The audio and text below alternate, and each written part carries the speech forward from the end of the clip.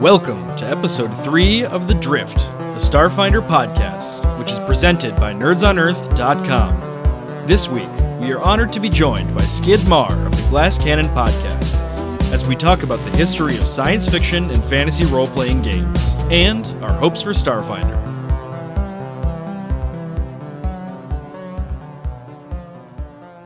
Well, we are very excited today to have with us a special guest who's going to come and talk Starfinder with us. He is an actor and a writer, but you probably know him best as a cast member of the wonderful podcast, The Glass Cannon. So welcome to Skid.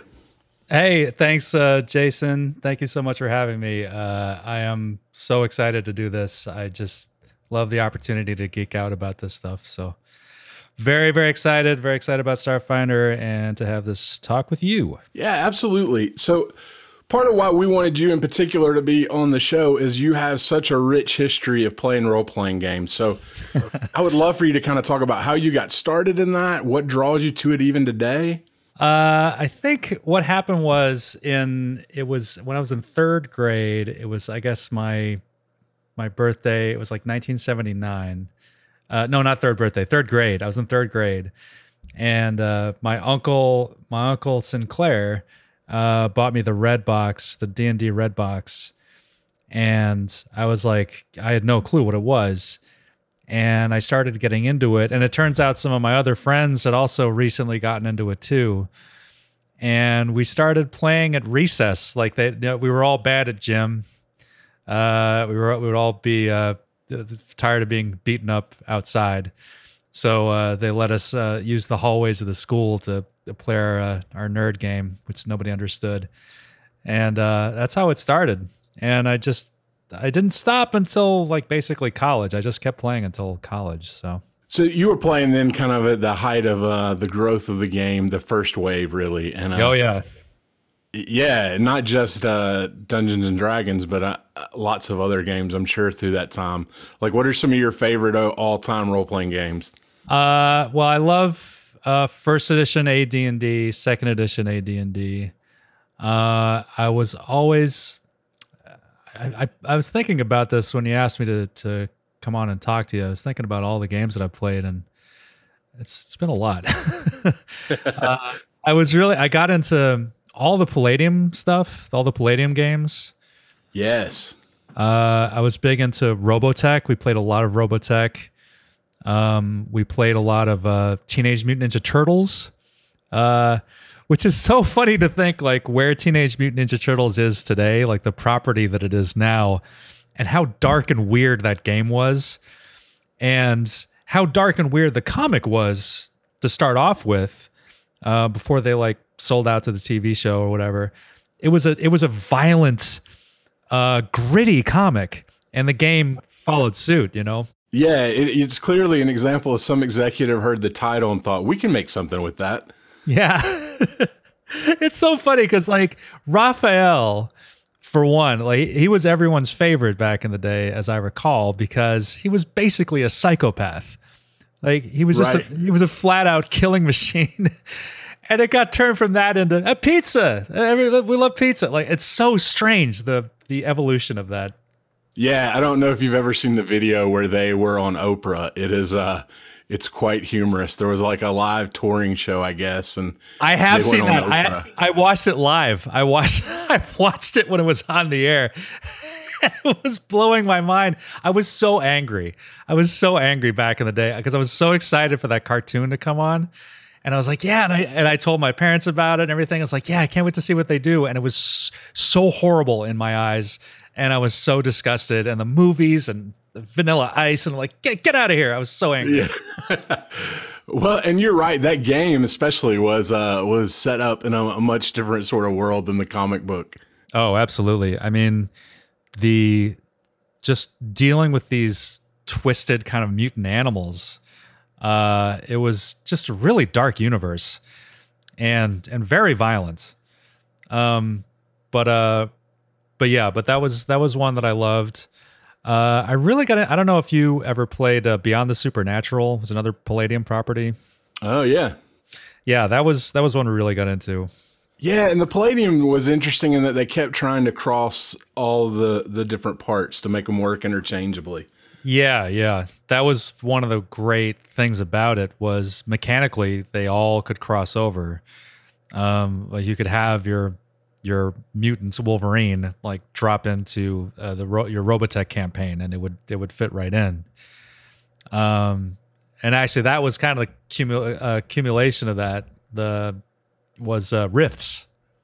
Oh yeah. Because that did bring everything together. That was, and that was something. It was so funny to me too. Like I loved the lore of rifts because the premise was that there was it was in the near future and there was a nuclear war on Earth, and one of the ideas established in Beyond the Supernatural is that the Earth is crisscrossed by ley lines. Which are and nexuses, which kind of they're these kind of funnels for psychic energy, and one of the lore things that's established in that game too is that every sentient being has this potential psychic energy, PPE points. Yep, yeah. Right, remember? And when upon a person's death, the potential psychic energy is released. And the points are doubled, like at the point of their death, which explains for them like human sacrifice. This is why there was human sacrifice at these particular locations, because these particular holy sites were on ley line nexus points, and killing a person at that point would unleash all the psychic energy that would feed into the ley lines and everything. Anyway, so because there was this nuclear war, all of these people dying at once unleashed this huge burst of psychic energy that kind of tore the fabric of reality apart. And all these things, creatures from different dimensions, universes, all came to Earth. Yeah, and it's such to think about the nuclear war idea, to know when that book came, when that started for them, was at that height, right? The height of the Cold War, at the tail end of where everyone's concerned about, and then to take it and make it a major plot point in your launching your game universe is pretty interesting. Yeah, I think it came out in '88. I think that was the first release of that. But I admired it so much because it made total sense based on everything that they had done up to that point. Oh yeah, it fit in so seamlessly. I mean, I have problems with riffs too because there's a lot of goofiness in there. Like the continent books. It's just like here's a book about Africa. Here's a book about South America. Yeah, and in the South America book, like there's giant robots, but they all look like conquistadors. And Africa, like there's giant robots and they all look like lions. And it's like, well, maybe they'd think of something else, but yeah, it probably would take it in a different direction. Yeah, so it's a little goofy, but apart from that, I love the concept and I love bringing like all this different stuff together. But those I loved. My favorite game I think of all time was Traveler. I think we've talked about that. Yeah, so let's talk a little bit about Traveler because it is it's not a super well-known game, but it definitely sort of has some inspiration that still exists out there. So it came out, I think, in the late 70s.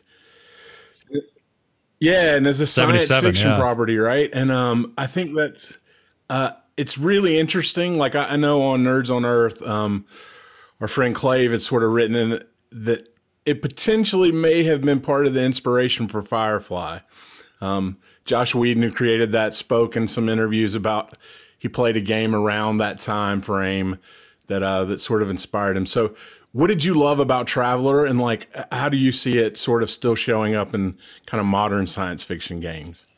I wouldn't be surprised at all if that's true. I know he's a nerd. Like I know he's a real nerd.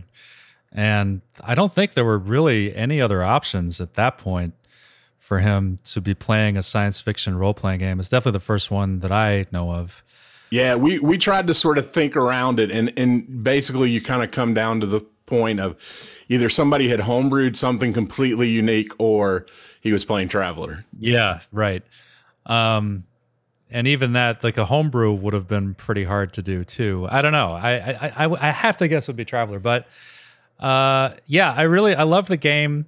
I can't remember a lot about the mechanics of it. I remember character creation being the most standout part of it, because famously your character could die during the character creation phase. Right, yeah. You hear that a lot when people that play that game talk about, which, no one would do that today, right? Nobody's going to make a game and then why would you spend all that time? Character. Yeah, it was. I know I had characters die like during creation, but you're rolling on these tables, and it's all 6-sided dice, right? I think it was all 6-sided. Yeah, I think that's right. And so you're rolling on these tables for like phases of your career, like up to that point, and you either choose like a military track or, a mercantile track or whatever. But yeah, you can have these events in your life, and one of them can be, you die. Can you imagine in Hero Lab, like that being the current? You're creating a character, and then all of a sudden a screen pops up and goes, "You didn't make it. You're done." Start over from scratch. It's like, man. Yeah, so I don't remember a lot about the mechanics, but the two things that I really loved about Traveler was the setting. Yeah, I love the setting, and it's still, for me, it's still one of my favorite sci-fi settings. And to me, it's almost kind of like the default sci-fi setting. When I daydream, I think about sci-fi, it's usually in that universe. But it's heavily based on Dune, which I also love, because there's no faster than light communication. Like, communication can only travel as fast as starships can travel. Right. So there's a lot of autonomy on these different planets because they're just centralized directives, just can't reach them in enough time. So these planets and sectors are ruled by dukes and counts. There's all these this royalty, this like space royalty, which is right out of Dune. And yeah, and I love the history of it. Like, I love the setting, and I love the variety and the potential of it and for it. Yeah, definitely. So if you think about it gave you the chance in that game to create worlds that could be vastly unique, really different from one another, because they, like you said, the communication thing of there's not going to be a unifying force necessarily, not that would come quick enough to overwhelm things. So, and I absolutely, you're right, to put on the sort of the feudal nature of it, and kings and queens and dukes and rulers, and it definitely makes a fantastic setting to sort of tell some stories.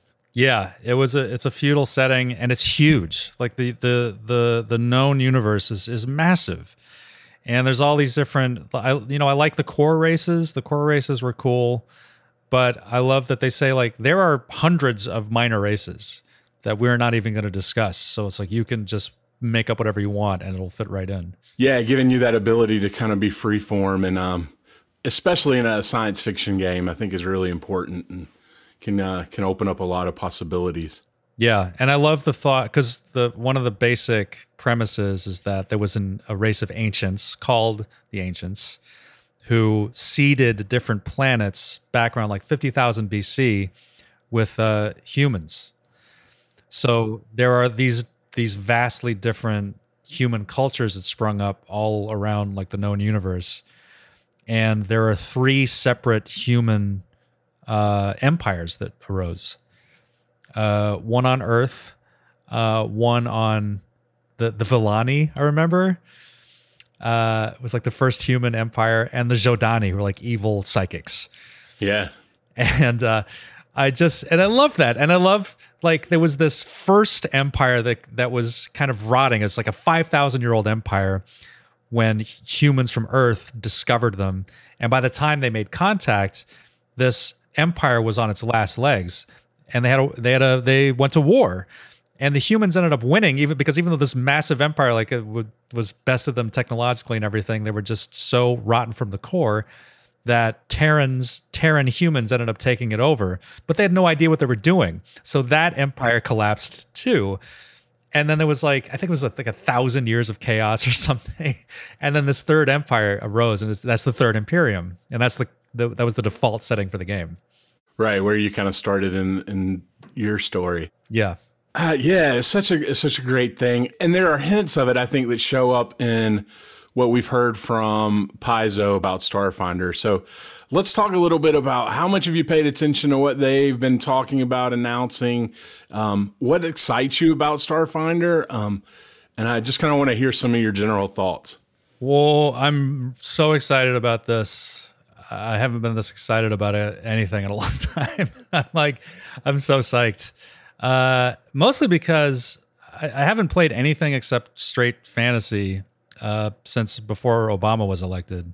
Well, and there just is not a ton of stuff out. So there are some games out there. A lot of them are tied to intellectual property, right? They're Star Wars games. There's things like that. But man, there's not sort of a separate, unique thing. And so I think that's one of the things that's really appealing about Starfinder. Yeah, for me too. And I love the fact that it's tied into the Pathfinder setting that we know so well. I love that it's an extension of that. Like that feels really exciting. And I've been keeping up, I think, on most of the interviews and everything. I read the Distant Worlds Guide, which was really cool. If we've got people listening that haven't read that, it's worth checking out and sort of gives you a framework of where the game's going. Yeah, I think it's a great primer for what's to come. Yeah, and I watched a little bit of gameplay. I watched some gameplay that they did at Paizo, and I watched an example of a spaceship battle. Yeah, and that was very exciting. I'm so pumped for this. Well, it's so interesting to think about. They like you said, they're taking something that they have already in Pathfinder. They're tweaking it a little bit. It sounds like from a rules standpoint to get to Starfinder, and then doing it where you can make create a character, do that, but also the ship part is so different and unique to anything they've done. It's definitely one of the things that I kind of want to see more of how that works. Yeah, I think I got a pretty good handle on it just from what it was like an hour and a half space battle that they show. They're doing. I can't remember who was doing it, but it was in a hotel room somewhere with one of the Paizo reps, and it just I think I got a pretty good sense of it, and it looks great. It looks really, really fun. But I can't wait to dig into the core rule book and just figure stuff out. But I love that the thought of making the ship, like the campaign is based around you being a ship's crew. Yeah. And the ship being a character in the game. You guys talked about that too in your previous podcast about the ship being a character is so cool to me. Well, and such a vital part of like so it solves sometimes the problem, right? When you play a fantasy game of there's the trope of everybody sitting in a bar and somebody walks in and says, let's go on an adventure. Yeah. Like for Starfinder, it sort of solves that issue. Like, right, we're a crew. This is what we do. Yeah. We've got a ship. And I like the idea that probably they've talked a little bit about this. Everybody's going to have a role on the ship, then that will matter in combat, which I think is a really interesting idea to think about. The crew having to work together to solve a combat problem versus. I'm so excited for that too. There was a game, I think it's just called Starship Commander or something. It's a PC game where you have like 7 players each taking a role on a ship's bridge. Do you know what I'm talking about? No, I don't know that one. And that sounds like a really interesting one to kind of work to, to have that cooperative nature of that part. Yeah. We played it because the guys and I went to PAX East in 2013, I think, and they were showing it off there. And I jumped into a game, and I think I was the engineer or something. Okay. I think it didn't work that great because it was with strangers. I think it would work a lot better if you had people you knew. Yeah, but definitely. Somebody ended up just taking over everything and whatever. But the idea was so cool. Like you have your station, and everyone had their duties, and they all kind of fit together ideally to make the dream happen. And it was fun. It was really fun. So that kind of thing, like I can see how it could work really well, and I'm excited for it. Yeah, definitely. It's one of the parts of the game that I'm most intrigued about, and kind of want to get my hands on the rules to see how it'll all play together. So what do you think about the idea of how they've set it in the world or the universe of Galarian, but have been careful to give themselves some space to do some other things? I think it's pretty brilliant, this the central idea of Galarian being gone, Yep. having vanished, and no one knows why. And that not only it gives everyone in their home campaigns the ability to say, well, what we did mattered, it happened, but those records have vanished. Yeah. That's one cool thing.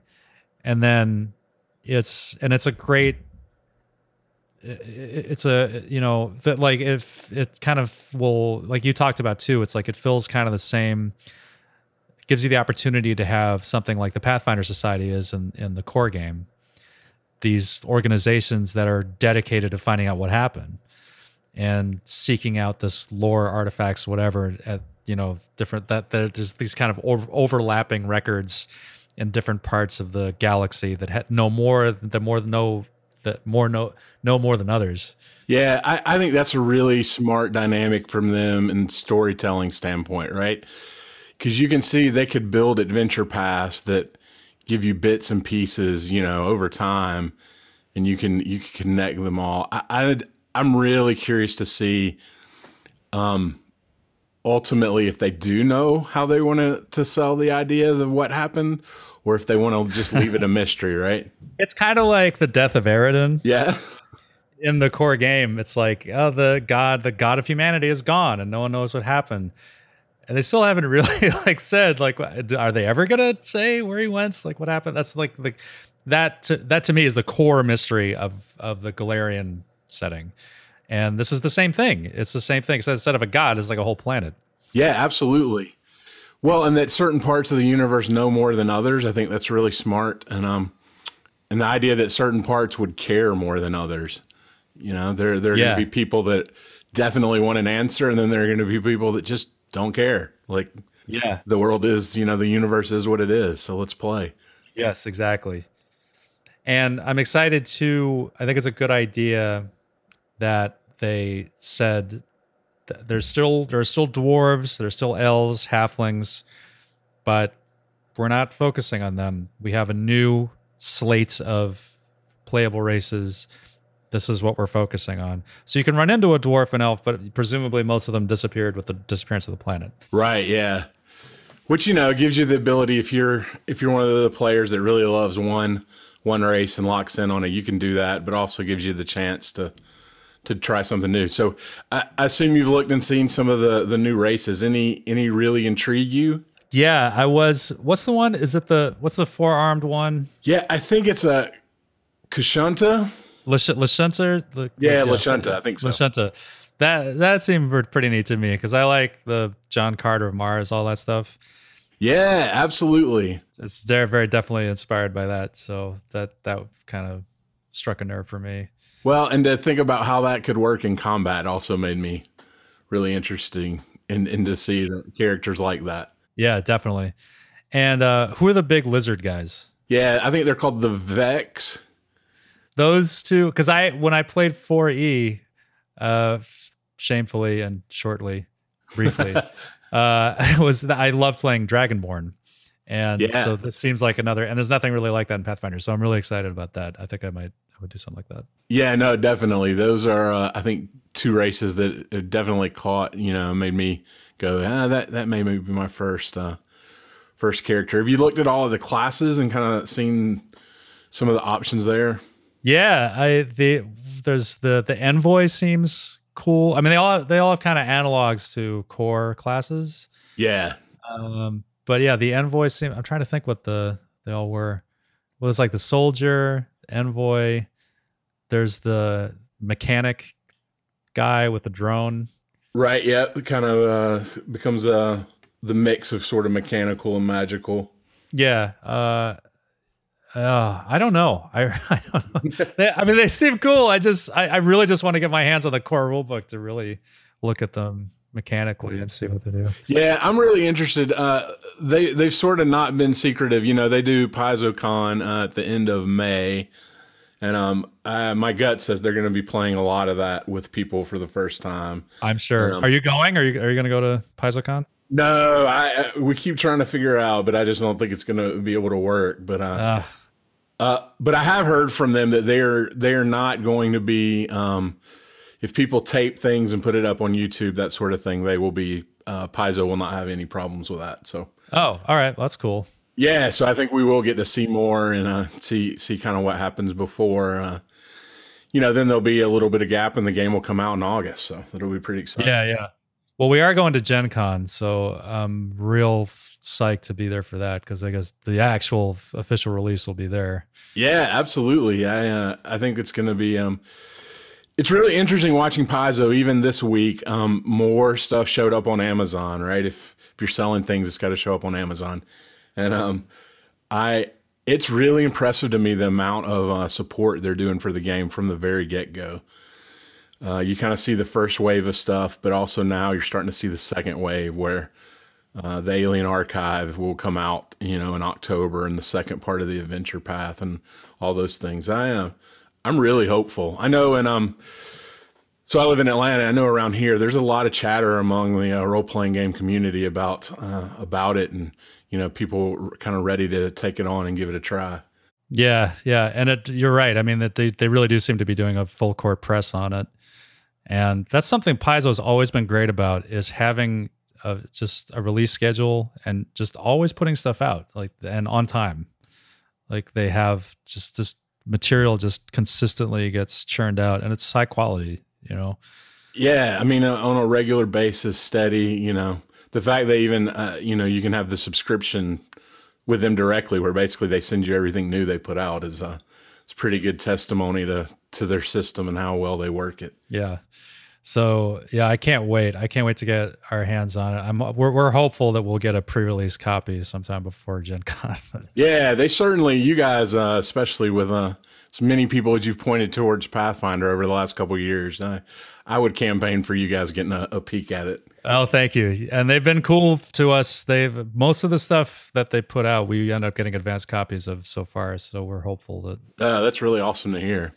So obviously people are going to want to know the question that I'm about to ask you, which is, so are there plans for the Glass Cannon crew to play Starfinder in a way that we would be able to listen in or watch? I would love to do that. I would love to run it. I really want to run a Starfinder campaign. Yeah, absolutely. I have a couple ideas. I mean, we might just end up running the first adventure path, which sounds awesome. Yeah. But I have a couple other ideas too.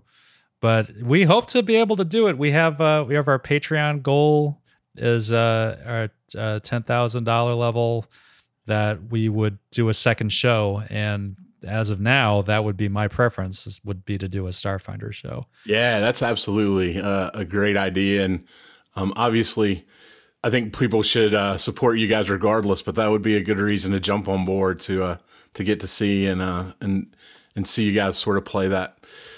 So you mentioned you're really interested in it, especially as a game master. I think one of the things that is intriguing about sort of the world they're building is the ability to tell different kinds of stories. So obviously they're going to have an adventure path, but early on, I think people are going to need to create some content. What kind of stories do you think you might homebrew for a game?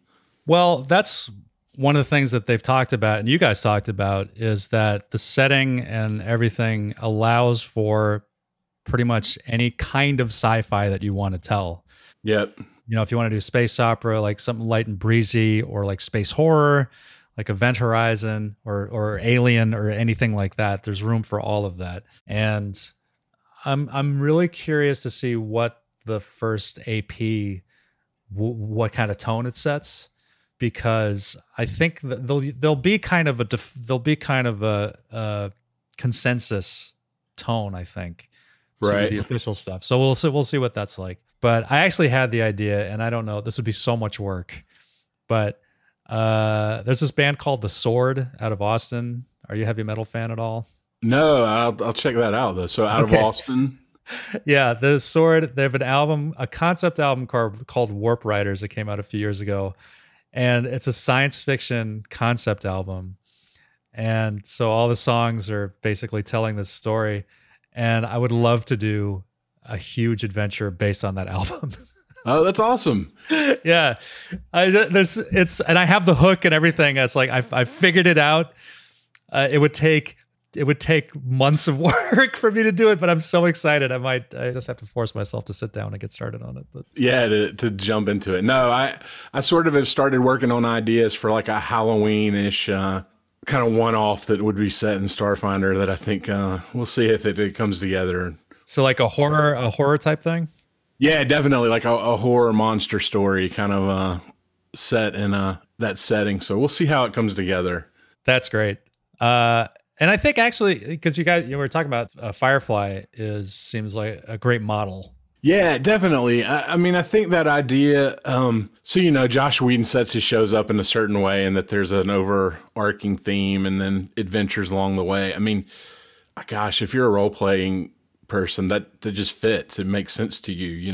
And so the idea of sort of a crew that takes jobs is would just really let you kind of do all kinds of things. And I think that will be, for a lot of people as they're homebrewing, I would bet that's the majority of the stories you will get early on. Yeah, I feel like a lot of people will be really heavily inspired by Firefly and also by Guardians of the Galaxy. Yeah, you're right. Another one that will be on everybody's imagination early on, sort of that cosmic Marvel kind of space opera out there. Definitely will be another good one. Well, so what as you think about role-playing games, kind of come back to the beginning of our conversation, you said you stopped in college. What drew you back, and kind of why do you think role-playing games are important and that you're a part of them now? I came back, I don't know, I took like a 7-year break after college. I didn't really know anyone that was playing, and I thought for a minute that I was too cool to be doing it, which was absolutely not true. I went to college. I lived in Japan for a little bit, and then I came back to the States, and I went back to Denver, and I got involved in this theater community out there, and I started playing with some of the people in my cast. The show I was doing, they were big, like old school, like D&D players. So we decided, hey, let's get a game back. Let's get a game together. It's been so long. Yeah, we'll do it. And it was so fun. We just had the best time. My friend Del Dominic, who's actually coming out to visit, I think he's going to sit on one of our recordings, hopefully. Awesome. But he's an old school, like he got to meet, he's an old tournament DM from the old conventions that they used to have. And he met Dave Arneson, he met Gygax, he met all those guys. And he has this old original player's handbook with all those guys' autographs in it, which is so cool. Oh, that is awesome. Yeah. And he's just really bright and great sense of GM. He's just a great GM. So, so we played for a while, and then I came out to New York, and I really didn't know anybody. And my roommate was, my second roommate was a game designer, and he still is. Oh, cool. Jay Stratton. It was Harlequin Games is his game company now. But he used to make these just kind of one-off game systems. Like he'd create a whole game system from scratch, whole new setting, whole new rule set. And we'd play. And we'd play for, a session or 5, like however long the concept played out. And so I started playing with those guys.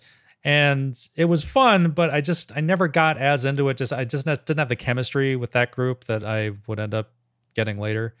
Yeah. And then I ended up meeting Troy and Joe, and we started playing together. And this is fun again. This is how it felt when I was a kid.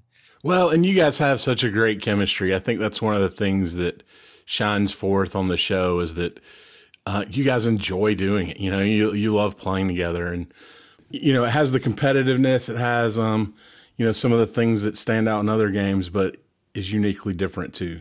Yeah, so you have all that stuff that's been socially acceptable for thousands of years, but at the end of it, you also have this awesome story, and you have these cool characters that you guys created, and those are memories that will last forever. And it's so much cooler, I think, than all that other stuff. Yeah, I agree. It's so much fun. Yeah. Well, hey, thanks for being on the podcast. As we close, one of the things we like to do is ask, hey, other than Pathfinder, Starfinder, what's something that you're nerding out on right now? I think your guest last time mentioned The Expanse. Yeah, definitely. Rob mentioned that. Yeah, and you're into that too, right? Are you into that too? Yeah, no, I after especially I'd watched some, and after he recommended it, I've kind of been plowing through it for sure. It's really good. Yeah, I especially they sort of, you can tell in season 1 they catch their legs about halfway through. Exactly. From there, it's really going well. Yeah, and second season is so much better than the first season. And I love the first season, but like the second season is even better. Yep, definitely. So and talk about a spaceship being a character. That's a great example too. The Rocinante is so cool. Yeah, absolutely. Yeah, so that, and then I'm living in Grant, my co-host's basement right now. we're watching Attack on Titan. We're totally geeking out on that, cool. And we just finished One Punch Man, another anime. Have you watched that? I haven't yet. I've heard some talk about it. So yeah, I mean, I heard about it for a while, and it's like, that looks really goofy, and I don't get it. And we watched it, and it is one of the best things I've seen in a long time, and it's so fun and great. Well, very cool. So let's check that out. One Punch Man. Yes, definitely. Well, cool. Well, Skid, thank you so much for coming on and talking about Starfinder and just role-playing games in general. We really appreciate all the support you guys at Glass Cannon have shown us as we kind of are launching our thing. And we're really huge fans of what you guys do. I work in an office gig, and people think I have a conference call on Tuesday mornings because I put my headphones in and listen to your show. So that's great. It's definitely something that I've enjoyed, and I'm really grateful for. Well, and we really appreciate you guys continuing your support of us too. And yeah, absolutely. And I love that you guys are doing this. And thank you so much for having me on. Yeah, absolutely. Thanks so much, Skid. You've been listening to The Drift, a Starfinder podcast presented by Nerds on Earth. Our theme music is a product of our amazing audio engineer, Andrew Danielson. You can learn more about his work at danielsonsound.com. Thanks again to Skid Maher for joining us. You can learn more about Skid's amazing Pathfinder role-playing podcast, the Glass Cannon Podcast, at patreon.com/glasscannon. You can follow us on Twitter at Out in the Drift, and you can email us at thedrift@nerdsonearth.com. Next time, we will look at some of the news coming out of PaizoCon and what we have learned about combat so far.